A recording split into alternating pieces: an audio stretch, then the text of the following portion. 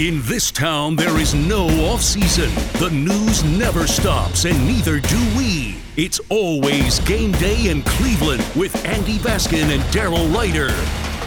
It's always game day in Cleveland. Make sure you can follow along with us right here, and make sure that you subscribe to the podcast. We love having you. And at Game Day CLE on Twitter. All right, Daryl, Kareem Hunt had his camp this week at Willoughby South. He sounds like he's healthy, but it also sounds like he would like a new contract. He would. I would like to hit the lottery. Oh, you didn't? I did not win the Powerball, so that is why I'm working. Oh, that's too bad. Oh, no. You know what, Andy? I love doing the podcast so much, and I love working with you so much that I would still do it, even if I hit the lottery. This is your lifelong dream to be a part of this. This is my lifelong dream, is to do a podcast with Andy Baskin, and I mean that from the bottom of my heart. Yes, For once, I am not lacing my comments with sarcasm. I can see the true Hollywood story, the true Hollywood story. Daryl Ryder, born in Northeast Ohio, his dream was to host It's Always Game Day in Cleveland. There it is. As a young child, Daryl walked around the school with a microphone, interviewing his friends. Hey, what kind of diapers are you wearing? Daryl would say. And then all of a sudden they'd get in a big fight. It'd be great. Speaking of Northeast Ohio, Kareem Hunt's one of ours. Are you wearing diapers or something? What? I don't know. Just I could just see you as a young infant walking around the preschool room, and I will say this, trying to interview other kids. A lot of my classmates from school growing up, not the least bit surprised that I'm doing what I do for a living.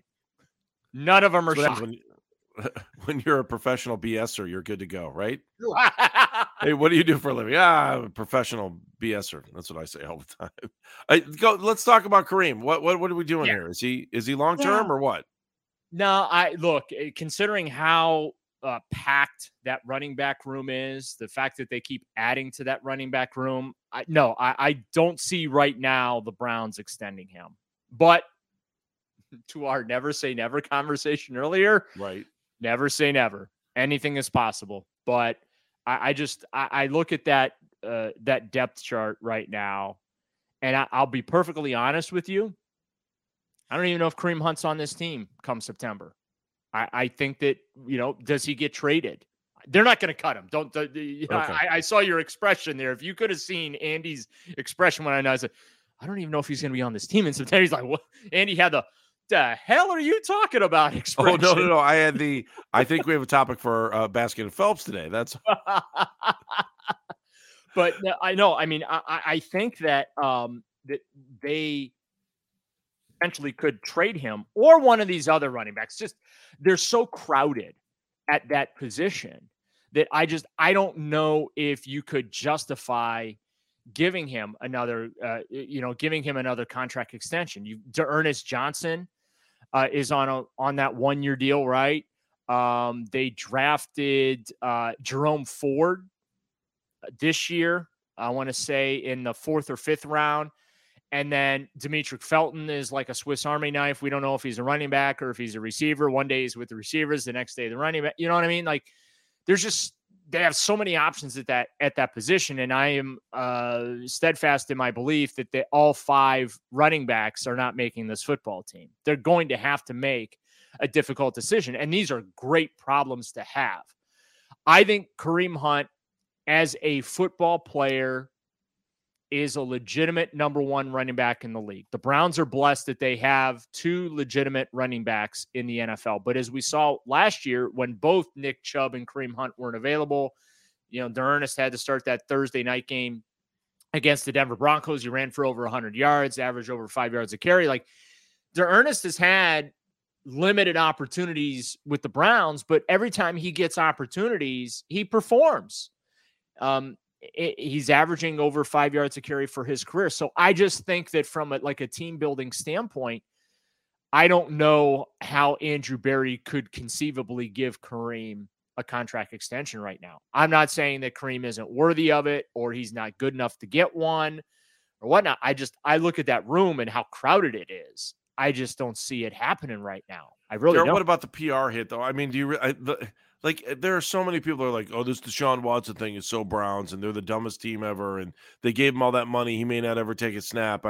There's a part of me that says if you're the Browns, and you've got Nick Chubb, who's going to be, I mean, are you really going to cut the hometown guy who's, led the league in rushing? Well, they're not going to cut him. I'm not saying cut, but trade or get rid of him. I just, from a PR standpoint, and I got to be honest, I don't normally buy into the PR stuff. I don't. Clearly, the Browns don't care about PR. Let's be very, very clear about that. Okay, PR does not matter to the Cleveland Browns. Fair enough. I agree with you. Disrespectful. That's the reality. Clearly, I mean, they brought in Deshaun Watson. I mean, that's a PR nightmare, and they did it without hesitation. So, no, the PR doesn't matter. Kareem this year in cash is getting $6.25 million too. Keep that in mind. So his base salary is like $135, and he's got a roster bonus in there. So, I think it might even be tough to trade him, honestly. With those numbers, you know what I'm saying.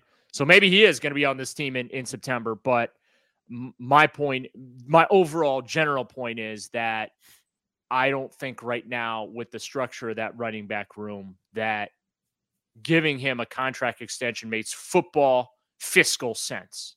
Gotcha. Hey, it's Kaylee Cuoco for Priceline. Ready to go to your happy place for a happy price? Well, why didn't you say so? Just download the Priceline app right now and save up to 60% on hotels. So whether it's Cousin Kevin's Kazoo Concert in Kansas City, go Kevin, or Becky's Bachelorette Bash in Bermuda, you never have to miss a trip ever again. So download the Priceline app today. Your savings are waiting. Go to your happy place for a happy price. Go to your happy price, Priceline. I gotcha. All right, let's end the show with a fun question. Okay. The USFL is in Canton Sunday night. They will play their championship game. Could Northeast Ohio maintain, support, and have a successful USFL team that would play in the spring? And I'm not saying they would play in Cleveland either. I would tend to think, I'll be honest, let's see what it looks like on Sunday night. If it looks good on Sunday night, I would think that Canton could make a real good argument that they deserve a team. Yeah, but the way they're doing it is they don't play here. They play at one. Don't they play at one site? Yeah, but next year, I'm being full disclosure. I have paid no attention to the USFL. No disrespect. I thought that, aren't they like playing in Alabama or something? So they played all of their games in the hub this year. They have talked about next year going back to their host cities, at least for a couple games. They may hub. I would say 3 years from now, and they're also talking about expansion, that 3 years from now that these teams will eventually be in their own host cities. Well, and here's one for you. Would the Haslams be interested in a USFL franchise? Because they are looking, as we have talked about, they're looking to add dates to the calendar at First Energy Stadium. Right? That's a good point. This would do it, right? Yeah. I thought you were going to say. I thought you were going to say in Columbus where the Crew plays, but you can't do that because the Crew's playing this time of year. You can't. Right. There's no way you can handle soccer and football at the same time at that stadium, unless they swap out the grass for turf, and I don't think that they want to do that. Yeah, I can't. That stadium's awesome. Yeah, it is, and look for the Browns to have something like that here in Cleveland at the end of the decade. A soccer stadium that's similar to that? No, football. I said the Browns. Oh, no. I was just, you know what, though? You got me thinking about MLS then coming here. Oh, no. Because it has them tied. No, my point is that, the Browns are going to have a world-class facility at the end of the decade. That's. And where's it going to be, Daryl? Tell me where it's going to be. I don't know. Tell me. Where do you want it to be? You know what, Andy? We're going to find out together. All right. But all right, I'm done. I think so. Look, I mean, this is a football crazy area, no question about it. I am interested to see what the crowds like at Canton, at Tom Benson Hall of Fame Stadium, how that's received.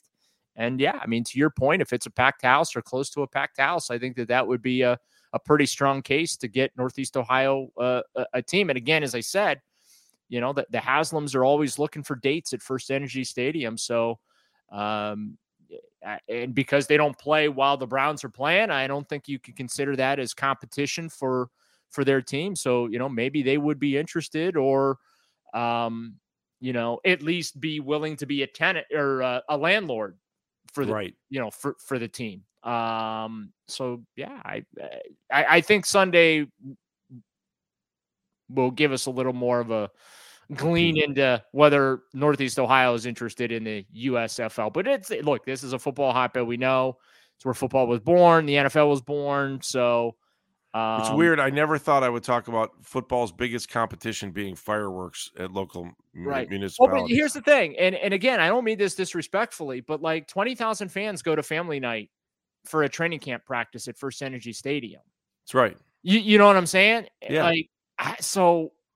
Yeah, I mean, to answer your question, I know I took like a long winding road to get here, but yeah, I think that Northeast Ohio would probably support a USFL franchise. Fair enough. He's Daryl Ryder. Thank you. We'll do this again next week, man. I think we do Why Am I Smarter on the radio show, that I think I'm smarter today because of the notion that unless it's zero, we're not going to know anything about Deshaun Watson until next week. Fair enough. Yeah, I don't think we're getting a decision on July 1 by close of business, just because of that 3-day window to file that brief. So I think that the earliest we hear something is next week. Daryl Ryder, thank you very much. It's always game day in Cleveland. He's Daryl Ryder. I'm Andy Baskin. The show is produced by Meredith Kane, the outstanding Meredith Kane. And, of course, if you want to be a part of the show, a part of a future show, or a mailbag segment at least, hit us up on Twitter at Game Day CLE. And of course, if you like what you're listening to, subscribe to the It's Always Game Day in Cleveland feed. Give us some stars. Give us some feedback. We'd love to hear. And we love the fact that you're along on board with us, especially here in the beginning of the show before we become gigantic. Huge. Gigantic. Outstanding. Thank you for listening. Have a great day.